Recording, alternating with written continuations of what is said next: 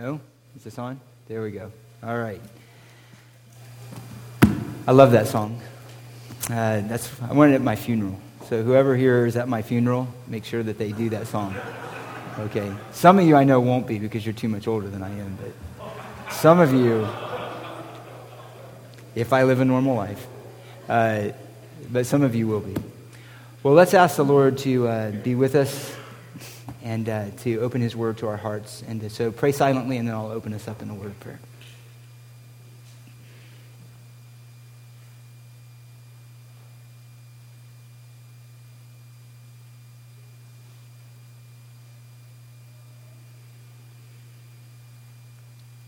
Our Lord, we sing about what is our hope, that we will rise and that we will be lifted out of the graves with a new body, no longer a slave to corruption, no longer weak and frail, but strong and glorious and free from all of the corruptions of sin, a body that can stand in your presence holy, blameless, and with great joy. Not because of anything in us, but because everything that is in you and our Lord Jesus Christ, what you have done for us. And so it is your name that we praise. It is your name that we delight in. It is your beauty that is to us the glory and desire of our heart. And burn from us everything that hides that glory and that beauty to us, that we would see it more and more clearly as we walk with you in this world. Protect us, guide us always to that end, keeping our eye on the end of our salvation, the prize, as it were, that we would live faithfully to you in this world. And now we ask, as we prepare for the table and open your word, that you would prepare our hearts, teach us. May you, Holy Spirit, perform your sanctifying work through the word. And to that end we pray in the name of Jesus. Amen. Open up your Bibles to 1 Peter chapter 3. 1 Peter chapter 3. We finished our look at the roles of husband and wife last week. Somebody told me that their wife made them listen to the sermon last week twice. We finally addressed husbands. Trish said, "Man, you were a little brutal last week." And she said, "I guess you can't do that with the ladies, because you're not. But you were a little bit with the husbands." But hopefully it was encouraging. It is to my life. But we move on past that now to verses 8 and 12 this morning, as Paul is summing up his argument and instructions to the point, up to this point, and moving us forward through the rest of the epistle. I want to introduce our passage this way this morning by reminding us that in the world, and by the world I mean really in the sense of popular culture, and this isn't news, but it presents to us as the ultimate expression of happiness and success and the good life as an unfettered experience of personal pleasure or the pursuit of personal happiness. That's written into the very founding documents of our country, into the Declaration of Independence. The individual pursuit of pleasure and happiness and the pursuit and attainment of that pleasure are the marks of being blessed and what is the highest good. That is the greatest good that many of us in our culture can conceive of.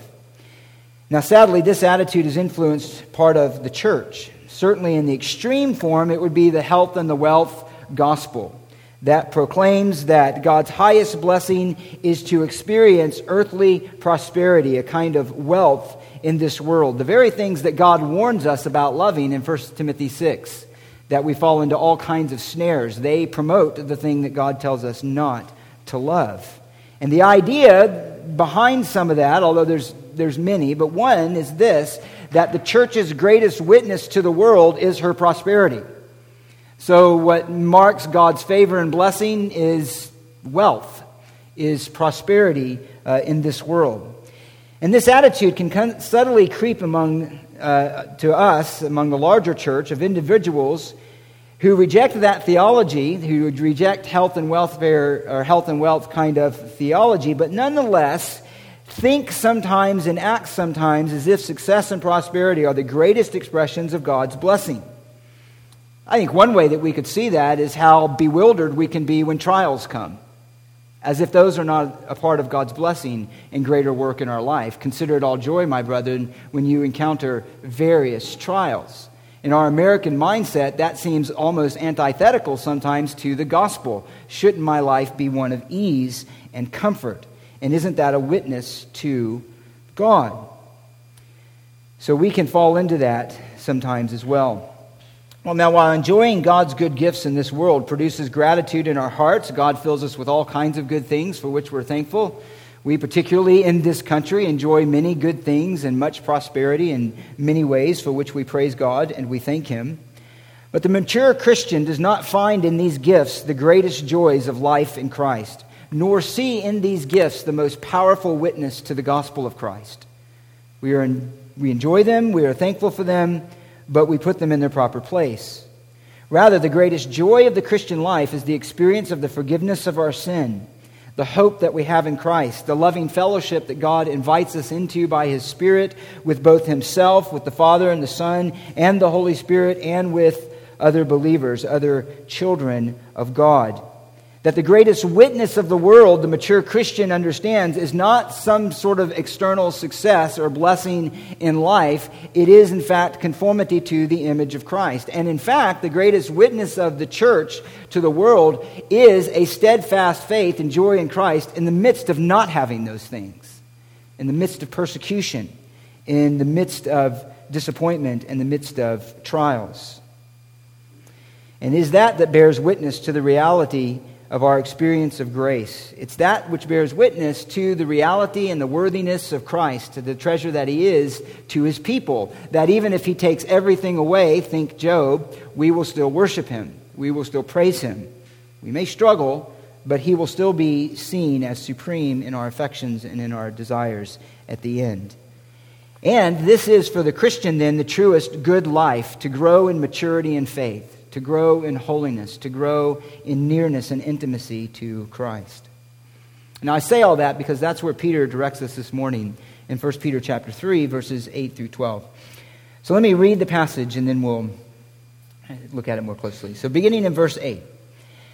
To sum up, all of you be harmonious, sympathetic, brotherly, kind-hearted, and humble in spirit, not returning evil for evil or insult for insult, but giving a blessing instead. For you were called for the very purpose that you might inherit a blessing. For the one who desires life, to love and see good days, must keep his tongue from evil and his lips from speaking deceit.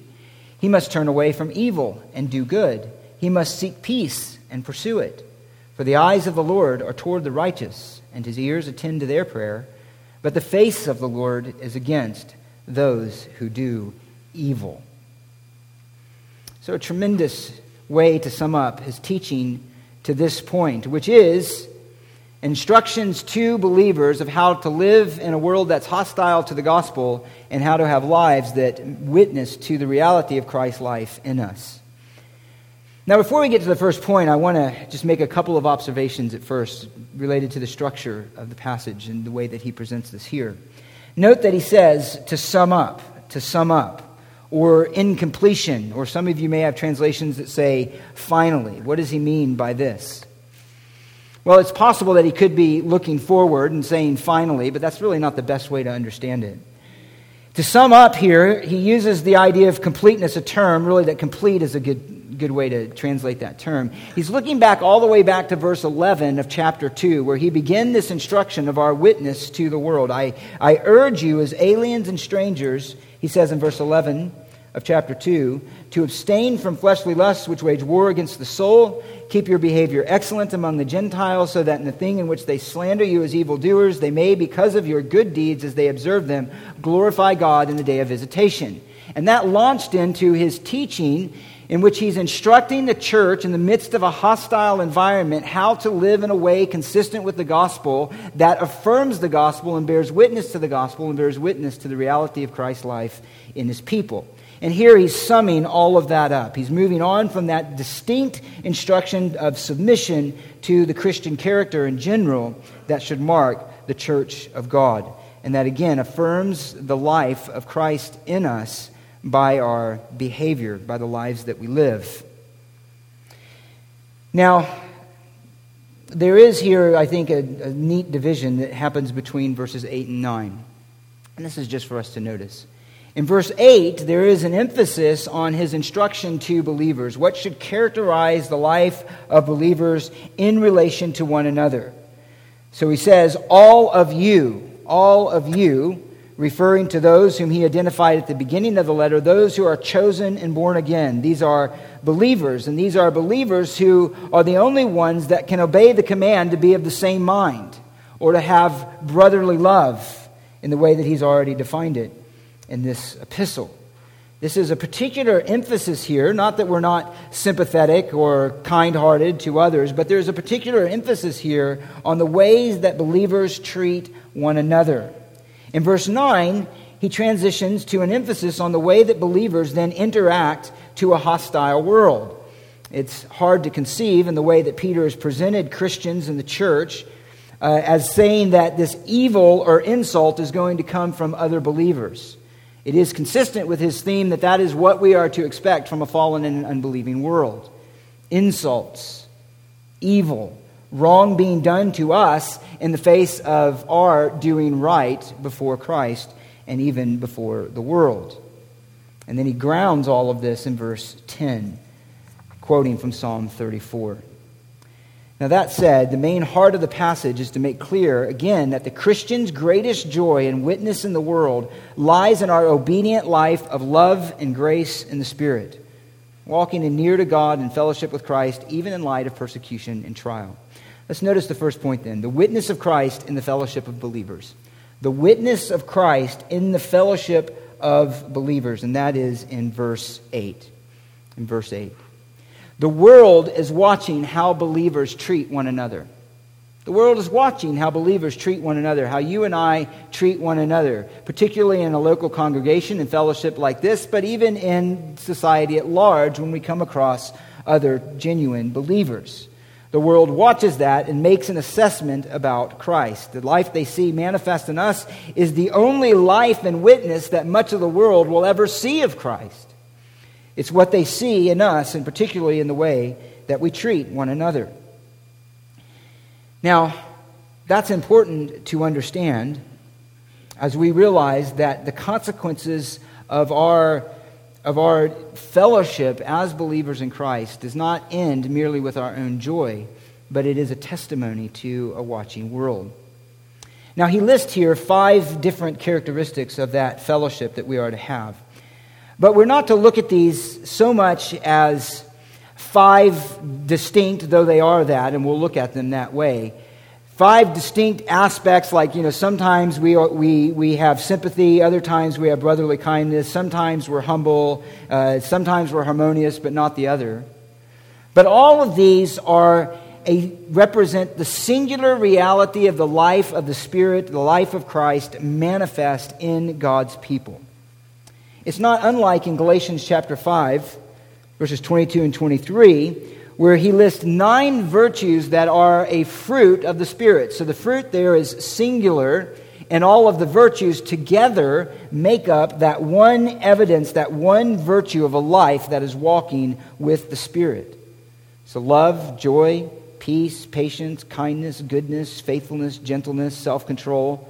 While distinct reflections of the Spirit, collectively they display the singular reality of life in the Spirit. The fruit is not fragmented. You can't say, well, today I'm going to work on love, and next week I'm going to work on patience. And then this week I'm going to work on patience, and then next week I'll work on self-control. No. All of these together are displays and aspects and reflections of the singular life of Christ in us and the virtue of what it means, what virtue looks like, Christian virtue, when the life is submitted to Christ. And so it is here. Again, there are 5 marks of fellowship that are not so much a collection of different traits, but a singular portrait of love in the Spirit lived out among the fellowship of believers. It's a singular picture of the life of Christ in us. It's what it means to be filled with the Spirit. Secondly, this life of the Spirit manifest in the humble obedience of believers marks the church as the singular body of Christ. This morning we will partake of the table, the Lord's Supper. We will take the elements, the bread and the wine, and together we will drink them as the Lord instructed us. And in doing that, we are displaying through the symbols of the bread and the wine this body, that we are the singular body of Christ. And if you think of it in terms of all of the churches, all of the Christian churches that are doing that, and all of the regenerate believers at the same day, the Lord's Day, it is a collective witness to the world that we together constitute the body of Christ on the earth. That we are the body of Christ. This is said in many places. Let me just give you one. In Romans chapter 12, he says in verse 5, or verse 4, For just as we have many members in one body, and all the members do not have the same function, so we who are many are one body in Christ, and individually members of it. So we as the body of Christ are linked together, we are bound together to Christ by the Holy Spirit. We are His body on earth. We are the physical expression of the reality of Christ on earth. This is a footnote to that. That's why Paul could say, actually in Colossians 2, that he's filling up the afflictions of Christ that weren't completed. And what he means is that there's more hostility that the world still has to unleash against Christ. Christ is now ascended in heaven, and that hostility is borne by His people, His body on earth, that is the church. And so we are singularly the body of Christ, and we should singularly demonstrate these character qualities as bearing witness to the reality of Christ in us. It is an expression of our love for one another. Let me just give you one more passage, and then we'll look at these specifically. What is that fellowship to look like? He says in John 17, Jesus praying for the church, He says this, For their sakes I sanctify myself, I set myself apart as a sacrifice, as the source of righteousness and truth and joy for my people, that they themselves also may be sanctified in the truth. I do not ask on behalf of these alone, but for those who believe in me through their word, that they may all be one, even as you, Father, are in me and I in you, that they may be in us, so that the world may believe that you sent me. So that the world may believe that you sent me. Later he says, I and them, you and me, that they may be perfected in unity, so that the world may know that you sent me and loved them even as you loved me. So again, our demonstration of these qualities, our demonstration of these virtues as the marks of our fellowship to one another is our witness to the world. A fragmented, arguing, fractioned church that bites and devours its own is the worst witness to the world that could be conceived. So our unity and our love for one another is our witness to the world, and that is where Peter is directing us here. So what does that look like? What does that witness look like? Well, these are wonderful descriptions, each one of them precious, each one of them essential to our life in fellowship with one another. The first he says here, all of you then are to be harmonious. Harmonious. The word here actually is to be same-minded, to be same-minded. In this case, although the idea is the same, the ESV has a better translation here. It's unity of mind. One translation has like-minded. All of them capturing this idea of a sameness in mind, a sameness in attitude, a sameness in thinking among the people of God. Without conflict, that's where the idea of harmonious comes along, working together in unison. The main idea is to think the same as, or to share a unity of thinking. Now, it's important to note here that believers differ on a variety of points, both practically and doctrinally. If we look at the church, even among our own fellowship, we'd say there are differences in thinking on certain points of doctrine and on certain practical applications of that doctrine among ourselves. So, in what way then are we to be of the same mind? What does he mean by that? Well, interestingly, we can get a feel for it because he uses a similar phrase, not this exact word, but communicating the same idea with similar language. In Philippians chapter 2, we're familiar with that. He says, speaking of the congregation at Philippi, this is how they are to make his joy complete. He says, by be of the same mind. Later he says, be of one mind. And then he describes it in this way. He says, have this mind in you, which was also in Christ Jesus. That which caused him to leave his position existing in the form of God to humble himself and become obedient to the point of death, even death on a cross. In Romans 12:16, he says to the church, to the believers, be of the same mind toward one another. Do not be haughty in mind, but associate with the lowly. Do not be wise in your own estimation. In Romans 15:5, he says, now may the God who gives perseverance and encouragement grant you to be of the same mind with one another according to Christ Jesus. Last one in 2 Corinthians 13:11, he says, finally, brethren, rejoice, be made complete, be comforted, be like-minded, and live in peace, and the God of love and peace will be with you. There with the great encouragement that we will know that experience of the love of God and the peace of God when this is what marks the fellowship of God's people. So what is this mind? Well, what it does not mean is that there has to be homogeneous thinking on every point, practical and biblical. It doesn't mean there has to be complete agreement. That's recognized even in Scripture, even in the epistles themselves. And we've looked at it in Philippians 3 before. He says, if any of you have a different attitude, God will reveal that to you also. Realizing that there's a process of growth. There's a difference of opinion. There's some who are coming along in faith. It doesn't mean that we think exactly the same on every point, practical or biblical. That will happen in heaven. It's not going to happen this side of heaven. It doesn't mean that we're in complete agreement in every area of life and fellowship. The church is made up of individuals at different levels of faith, different levels of knowledge, different levels of experience, different personalities, different situations and context in life, different abilities, and the ways that shapes our different perspectives. We're not the same.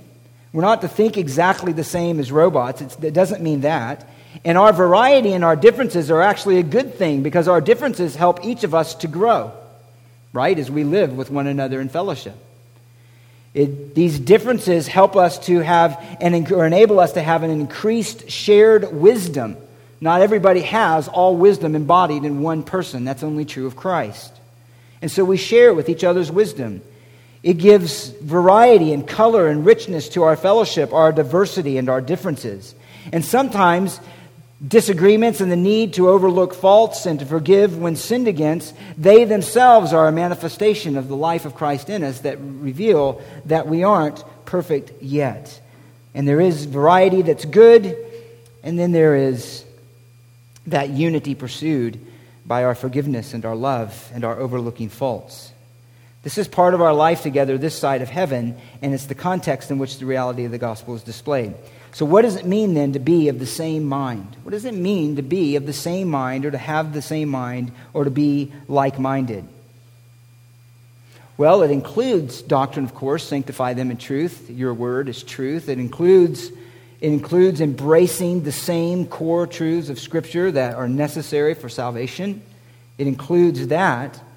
But the big idea is this. It is the mind of self-sacrificing love and humility that gives of self for the good of others. It's that simple. It's the mind out of a commitment to Christ, out of faith in Christ, that has a self-sacrificing attitude of love and humility that gives of self for the good of others. That's the idea. That we share that mind of Christ, again, as he said in Philippians, who gave himself up for us, who was obedient to the point of death. It's that mind that considers others as more important than yourself. Why? Because of who Christ is and our common faith in him. It's the kind of thinking that says whatever we do, whatever gift we have, is to be employed for the building up of the body of Christ in love. It's thinking that is consistent with Christ's own thinking as demonstrated again in his incarnation, his life, and his death. It's thinking that's consistent with the gospel, that's consistent with being in Christ, that's consistent with being indwelled by the Spirit, that's consistent with being of the same body of Christ. That's what it means to be of the same mind. Be pursuing together that same likeness and character of Christ. That same commitment to the truth. That same commitment to live consistent with our end and the hope of the promise that we have in Christ. That's the idea, that we should be of the same mind in that way. That means then when there are disagreements, when there are varieties of personalities, perspectives, and experiences, that means that the way that we approach them with the same mind within our differences is to approach them in a way that we preserve unity in our distinction and even in our disagreement. That we preserve unity, that we preserve and display our oneness in Christ even in those ways that we are distinct and that we are different. So unity is the fruit of being united to Christ, and it's the affirmation of Him indwelling in us. It is a display of love. Paul calls that in 1 Colossians chapter 3, verse 14, the perfect bond of unity. Love is the perfect bond of unity. So that's the idea of being harmonious, living together without conflict and without division. We have in our own membership statement that there does not have to be agreement on every point of doctrine. There is for membership the requirement of an understanding of the gospel that is demonstrated and affirmed in a person's life, and that where there is disagreement of doctrine and in other areas of life, that will be handled in a non-factious way, but will be addressed peaceably with leaders and with others. So that's the idea, our attempt of saying, what does it mean to be of the same mind and live in fellowship with one another where there is diversity among God's people? And I kind of like, even though it's not the most literal translation, harmonious, it does have a picture of what's beautiful. And music is harmonious, it's delightful to the ears. It's a joy to listen to, it's peaceful, it's pleasant. And that should be the character of the quality of us dwelling together. Next, he says that we are to be sympathetic. Sympathetic. This is a compound word that means to suffer with, or to share the same feeling. To share the same feeling. It has the idea of compassionate sharing in the distress and the difficulties of others. It's what Paul meant when he said in Romans chapter 12 that we rejoice with those who rejoice and we weep with those who weep. We enter into, we share with those with whom we are members of one another into the experiences of life. We are sympathetic. We share the same feeling. One described it this way: those who are united by a common spiritual mind should be moved by or be sensitive to the same spiritual emotions. You ever think about that? Believers are the only ones who together can share the same emotions, the same inner experience. We can't share that with an unbeliever. There's certain things we can have in common, sadness and anger and so on and so forth. But there are delights in Christ, response to the truth, hope, love, and faith, and those kind of things that only believers can know. There are spiritual struggles with sin that can only be known by believers. There are encouragements of promises that can only be known by believers, the promises of the truth of Scripture.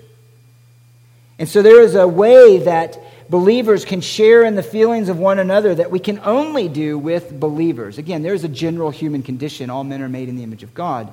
But then there is a unique experience of life in Christ, of eternal life that is known only among believers. And we are to share in that and to be sympathetic and helpful toward one another.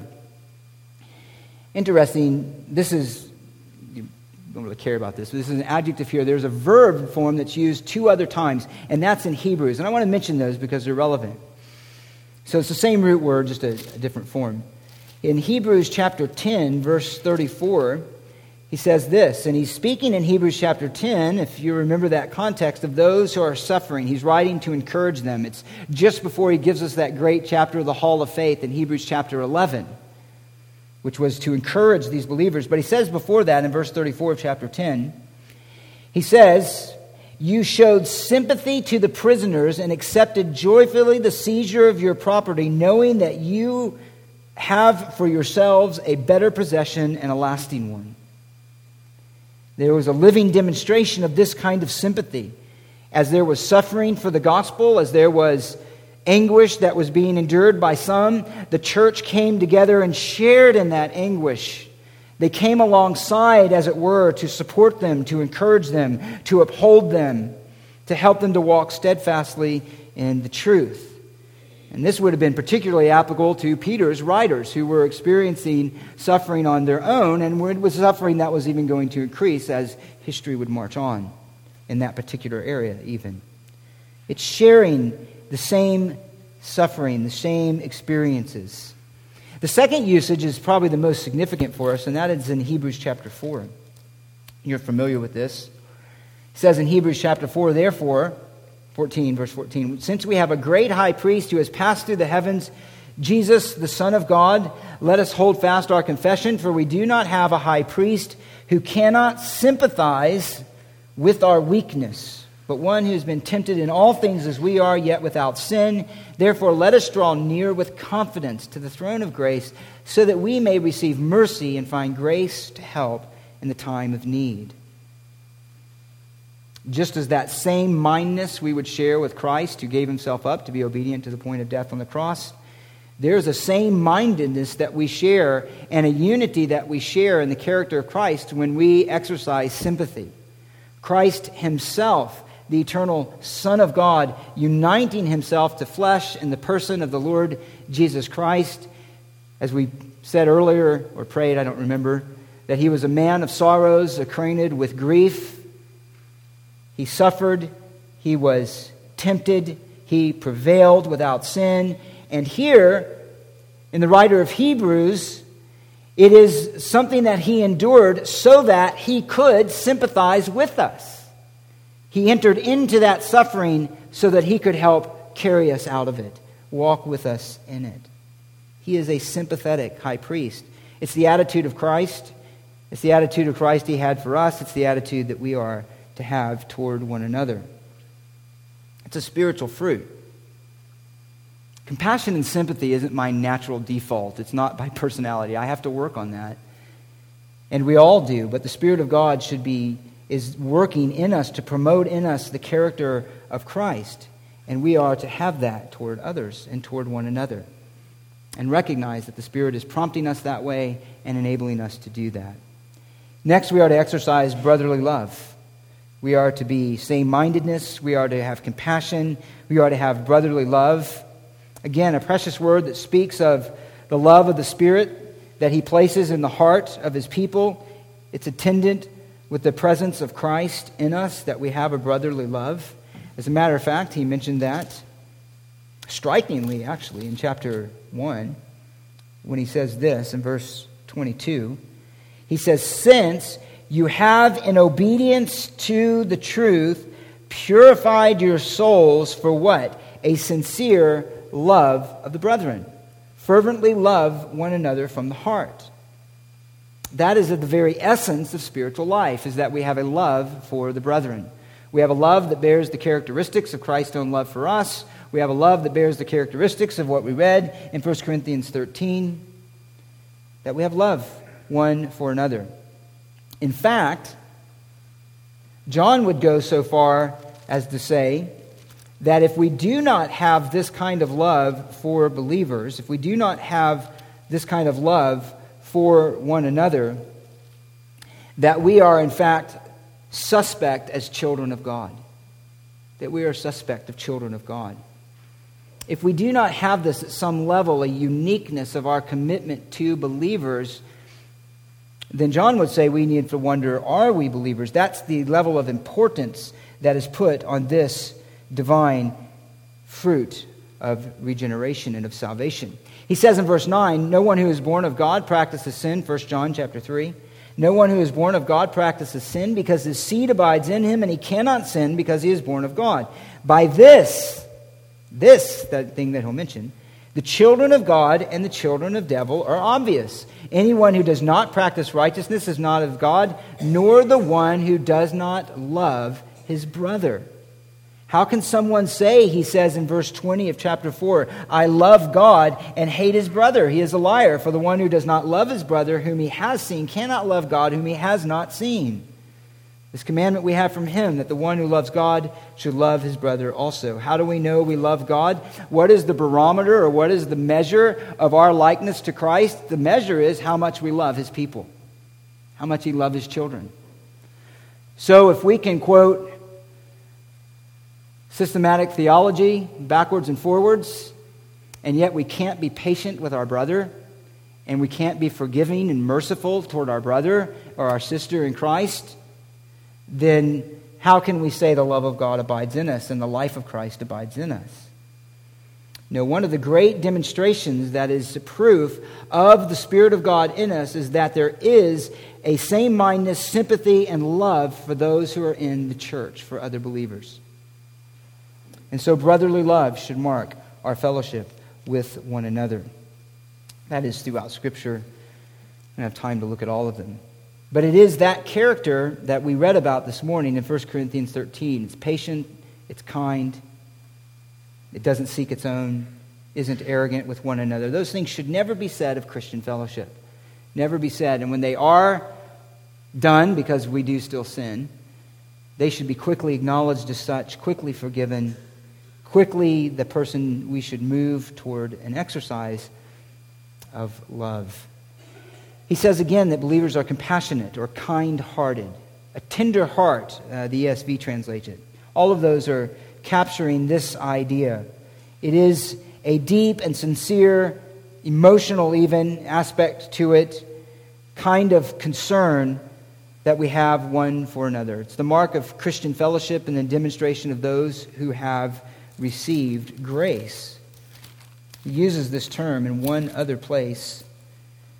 In verse 32 of Ephesians 4, he says, be kind to one another. Actually, in verse 31, he says, let all bitterness and wrath and anger and clamor and slander be put away from you, along with all malice. Be kind to one another, tender-hearted, forgiving each other, just as God in Christ has forgiven you. And the only way that we can do that is to demonstrate what he says lastly in this list, that we are to be harmonious, of the same mind, sympathetic, brotherly, have brotherly love, kind-hearted, and humble in spirit. Humble in spirit. And this really is at the foundation of all of it. It's essentially to have a modest opinion of oneself. I think that's kind of a too weak of a definition, but it is that idea. To have a modest opinion of oneself. It is the exact opposite of our flesh and our culture that promotes that you should have a high opinion of yourself. We talked about this when we talked about social media. Social media does not promote humility, nor does popular culture. Vanity and pride and self-will demonstrated just in the fact that somehow we feel like our opinion deserves to be published throughout the whole world to see. So often on things, it's done without graciousness. It's done without mercy and kindness. But that should not mark our fellowship. And I do have to make that mention of social media because if we fail, for those who are on social media, that's where we're going to do it the most. Because we have a certain anonymity, a certain disconnect from the other person as a person. It becomes just another person or another words at the end of a computer and of an impersonal screen. But that is an image bearer of God. And we should demonstrate our social media use should demonstrate this kind of harmonious, same-mindedness, sympathy, brotherly kindness, kind-heartedness, and humility. Humility, which is at the center of it all, or at the foundation of it all. It's a mark of a genuine believer. It's the mark of regeneration. Peter's going to say this again, that we should clothe ourselves with it in this beautiful language in verse 5 of chapter 5. Younger men likewise, be subject to your elders. All of you clothe yourselves with humility toward one another. For God is opposed to the proud. That means he sets himself up in battle array, battle armament against the pride in our life and the pride among his people. But for those who are pursuing peace, there is an overflow of his grace, an overflow of his kindness. He is opposed to the proud, but he gives grace to the humble. Our fellowship should be marked by humility of spirit. And let me note this. This is not the kind of humility of natural temperament that can be found at times in the world. There are humble people in the world who aren't believers, who don't really think highly of themselves. They're not really pursuing those things. But that's not what he's talking about here. And we're thankful for that, of course. But Christian humility is of a different nature. It is of a different course. It is of a different character. Christian humility is grounded in and established upon two fundamental realities that only a regenerate heart can grasp and only a regenerate heart can be shaped by. In other words, these things can only be important and inwardly shaping to a regenerate heart. They can be acknowledged by someone outside of the faith who is an unbeliever, but they cannot have a conforming reality to them. What are those two realities that are the foundation of humility? The first is this: the regenerate heart, the true believer, has come to grasp the transcendent greatness, majesty, and holiness of God, not only in His power, but also in His perfection. It has seen the glory of God in a way that glory has in some way been tasted. And in this, awareness becomes personally and inwardly struck, not only with a sense of smallness. There is a sense of the grandeur of God that can be held, even in some sense, by a religious person who has a large view of God. It's not only that. It's not only to be struck with a sense of our smallness before the transcendence of God. It is to be struck as well with a sense of personal guilt of the moral burden that lies upon us by our own nature because of our sins. So it is to see the majesty and the glory of God in His transcendent holiness and His glory, and the believer feels the smallness before God and feels this owedness that we have to God as the great and the Holy One, as the creator and the maker of all things. There is a creator, creaturely sense that a believer has that makes us low in our own eyes, that makes us resonate with the psalmist in Psalm 8. It says, "Who is man that you take thought of him?" Who is man that you would take thought of him? So a believer grows in humility when we grow in our understanding of who God is. Our humility is going to be directly related to our knowledge of God. You can remember famously in Scripture, Isaiah, when he walked into the presence of God, what did he do? Woe to me. Woe to me, I'm undone. I'm undone. My eyes have seen the Lord. Peter said the same thing in Luke 5:8 when he realized the majesty of Christ with whom he was in the boat. "Depart from me, for I am a sinful man." It happened to John. Fell down at the feet of the risen Christ in a presentation of Him in which he fell down as a dead man.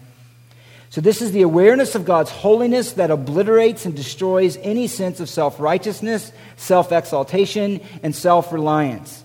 It sees self as not worthy of God or worthy of any admiration or even the desire for it, but sees ourselves as undone. It sees that all wisdom, all glory, all honor, all worship, all trust, all obedience, all affection, and all things rightly belong to God and not himself, and He alone is the one who is glorious and should be enthroned upon the heart. That should be the attitude of the church as Christians. That's the base of humility. And I just want to say again, our culture and our media and social media works against that with a vengeance. Makes everything about self. The maturing Christian and the mature Christian and the humble Christian is one that says, no, everything belongs to God. It's rightly His. It's rightly for His glory. And I don't begrudge that. I rejoice in it. My heart resonates with it, with happiness and goodness. Glory belongs to Him and not to self. We say with John, he must increase, but I must decrease. Secondly, the regenerate heart grasps grace and the glory of God in Christ.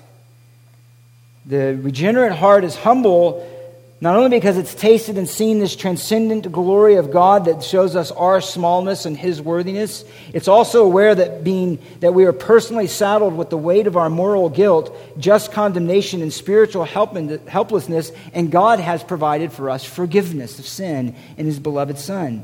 He's heard our confession of sin. He's heard our call to Him, and He's responded in forgiving love and restoring mercy. And this awareness the person becomes the believer fundamentally aware, not of personal value, not of a sense of personal worth in God's forgiveness, but amazement that God would forgive one so profoundly unworthy and deserving of condemnation. That's the idea. That in our forgiveness and experience of the gospel, we have not a sense of personal value, but of God's goodness in the face of our guilt and our shame.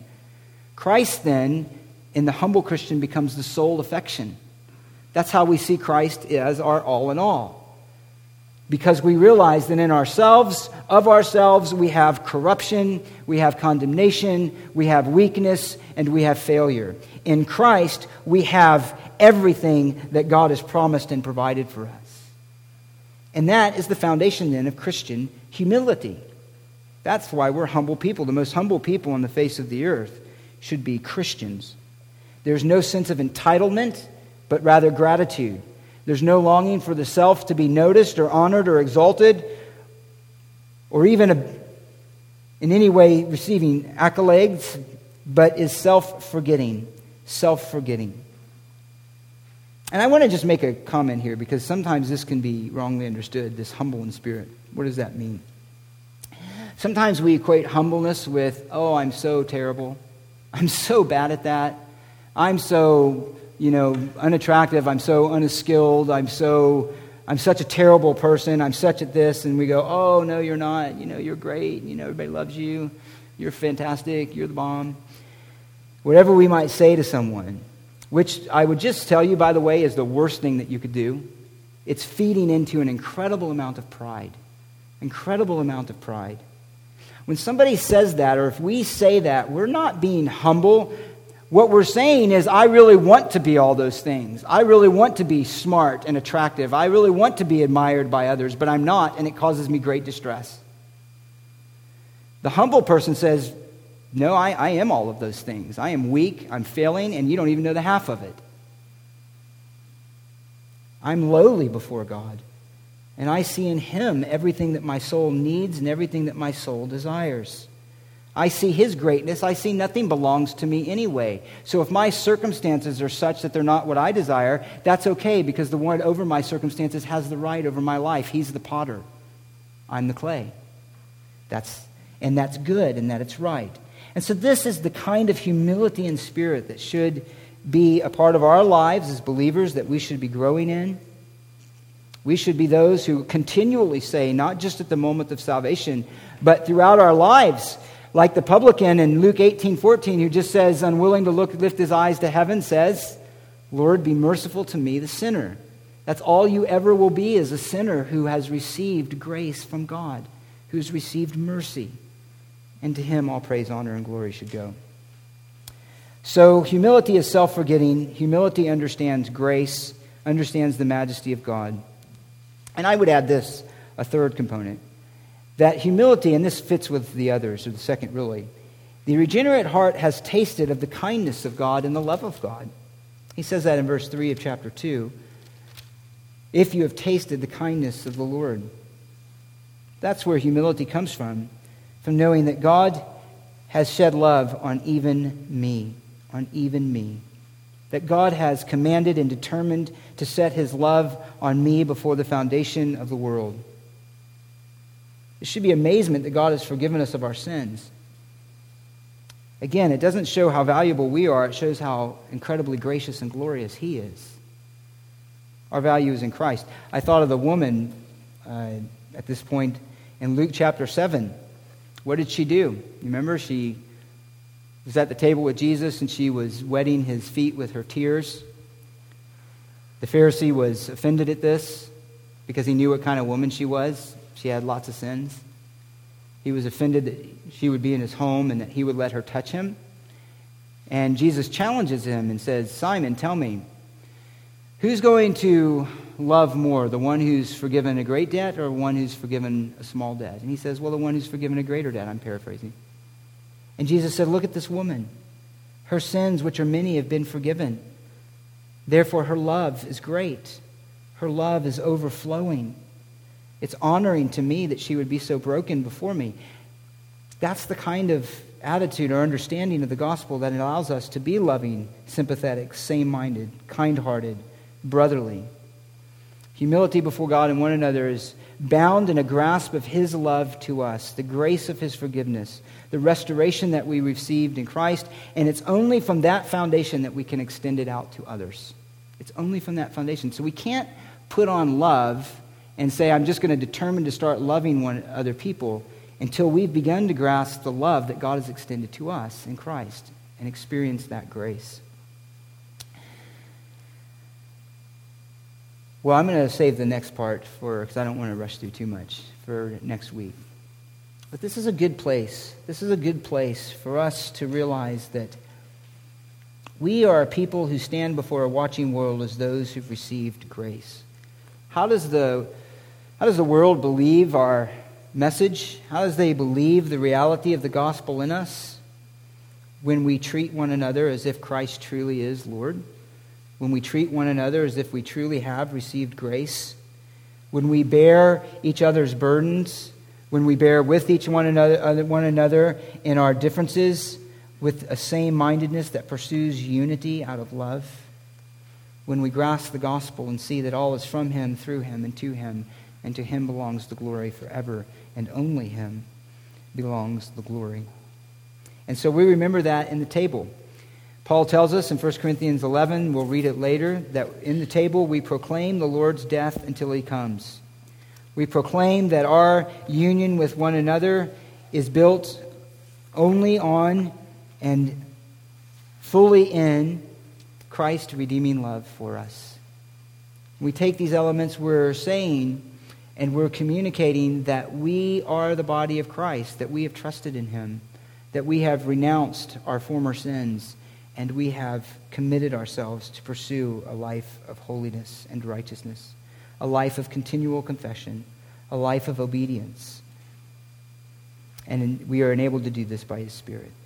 So pray and prepare your hearts as I pray too, and then the men will come, and I think John will play for us, and as the men hand out the elements, and then we'll take it together. Father, we do thank You for Your great mercy to us in Christ. See how great a love You tell us that You have bestowed on us, that we who are here this morning, who know You, should be called children of God. And such we are. Thank You for Your tenderness, Your mercy, Your grace, Your continual forgiveness, and Your kindness to us. The way You supply us with so many good things, the greatest of which is reconciliation with You. Is that intimate invitation to come to You, the throne of grace, in the time of our need. We do ask You to work in us this life. Make us quick confessors of sin, quick obeyers. Expose in us where there is anything that would destroy this ideal of Christian fellowship, where there's pride and self-will, where we hold on to wrongs committed against us, where we hold on to a sense of self-exaltation rather than gladly lowering ourselves, where we justify sin rather than confessing and forsaking it. Expose these things in us and lead us in the everlasting way, the way that is right, the way that is good, the way that is marked by the beauty of harmony and joy and unity. Work these things in us, and even now, as we remember You, O Christ, in the table that You have commanded. And it's in Your name we pray. Amen.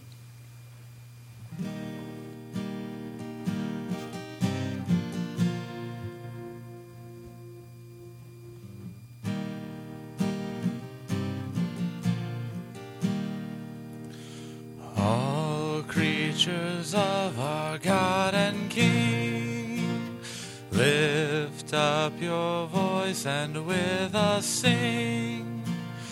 Hallelujah, Alleluia. Thou burning sun with golden beam, thou silver moon with softer gleam. Oh, praise Him, oh, praise Him. Alleluia, Alleluia, Alleluia. Thou flowing water pure and clear, make music for Thy Lord to hear. Hallelujah, hallelujah. Thou fire so masterful and bright, that givest man both warmth and light. Oh, praise Him, oh, praise Him. Alleluia, Alleluia, Alleluia. And all tender hearts. Forgiving others, take your part. Oh, sing ye Alleluia. Ye who long pain and sorrow bear, praise God and on him cast your care. Oh, praise him, oh, praise him. Alleluia, alleluia, alleluia. Let all things their Creator bless, and worship him in humbleness. Oh, praise him, alleluia. Praise, praise the Father, praise the Son, and praise the Spirit, three in one. Oh, praise him, oh, praise him, alleluia, alleluia, alleluia.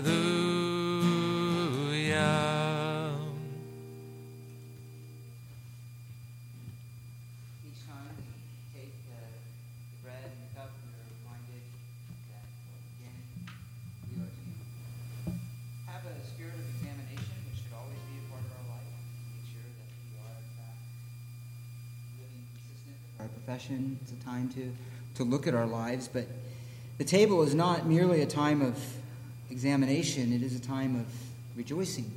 It is a time of blessing, of remembering that we are a part of a kingdom that is coming. We are a part of a kingdom that will never end. We are a part of those who have received redemption in Christ Jesus, the forgiveness of sin. We are those who have been given a hope for a salvation yet to be revealed in all of its fullness and glory. We are those in whom it is said that every promise in Christ Jesus is yes and amen. We are those in whom it's said that we will one day stand before God and hear those, and holy and blameless, hopefully, and hear those words, "Well done, good and faithful servant, enter into the joy of your master." We are the ones who will forever have an intimate name that Christ gives us on our heads, on our foreheads. We are those who forever will live in fellowship with one another here and every believer that's ever existed, and all of the holy angels in the presence of the Father and the Son and the Holy Spirit in a radiant glory for time without end. So we're testifying to all of those things when we take these elements, and we are glorifying God for his grace and his mercy to us, plucked, as it were, out of the fires of our own sin and the condemnation of God to receive his mercy. And so we do so with great joy and gratitude. Paul said, "I received from the Lord that which I also delivered to you, that the Lord Jesus, in the night in which he was betrayed, took bread. And when he had given thanks, he broke it, and he said, 'This is my body, which is for you. Do this in remembrance of me.'" Let's eat together.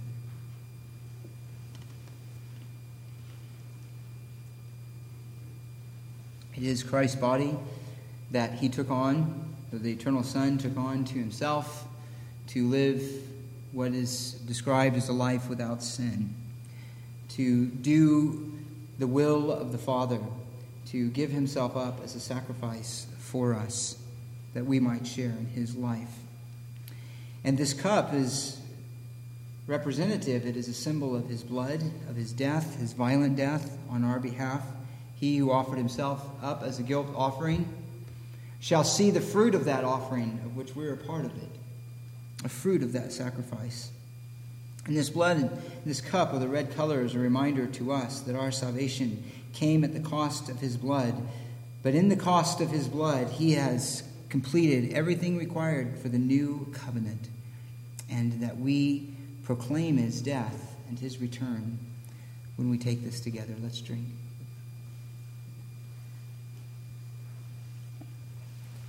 John, lead us in a closing hymn, and then maybe you could close us in prayer.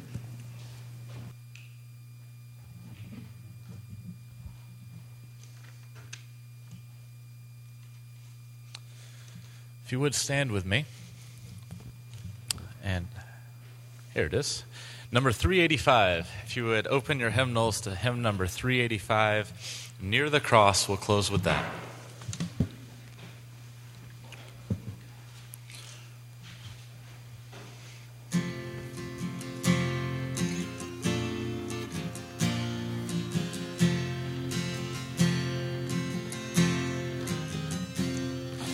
Jesus, keep me near the cross, there a precious fountain, free to all a healing stream, flows from Calvary's mountain. In the cross, be my glory ever, till my raptured soul shall find rest beyond the river. Let's close with a word of prayer. Dear God, we thank you for what you have done, knowing that you are the one who saves, you are the one who has called us. You have done all of the work, Lord. It is not by our own works. It is by you, you who have saved, dying on the cross for our sin, paving a way by rising again from the dead so that we might have life eternal, restoring a right relationship with you, God. We thank you for what you've done. We thank you for your grace, Lord, and your mercy. God, help us to live in light of these things and to walk humbly with each other, to walk in an understanding way with each other. Lord, thinking of others as more important than ourselves. We ask that you help us to do these things, Lord. We ask that you give us strength in these things, that we might glorify you. In your name we pray. Amen.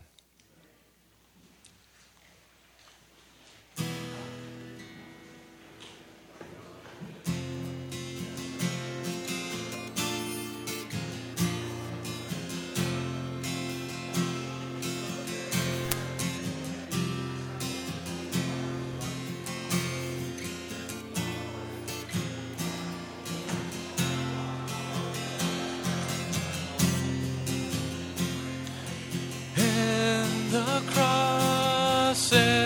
the cross, be my glory ever, till my raptured soul shall find rest beyond the river.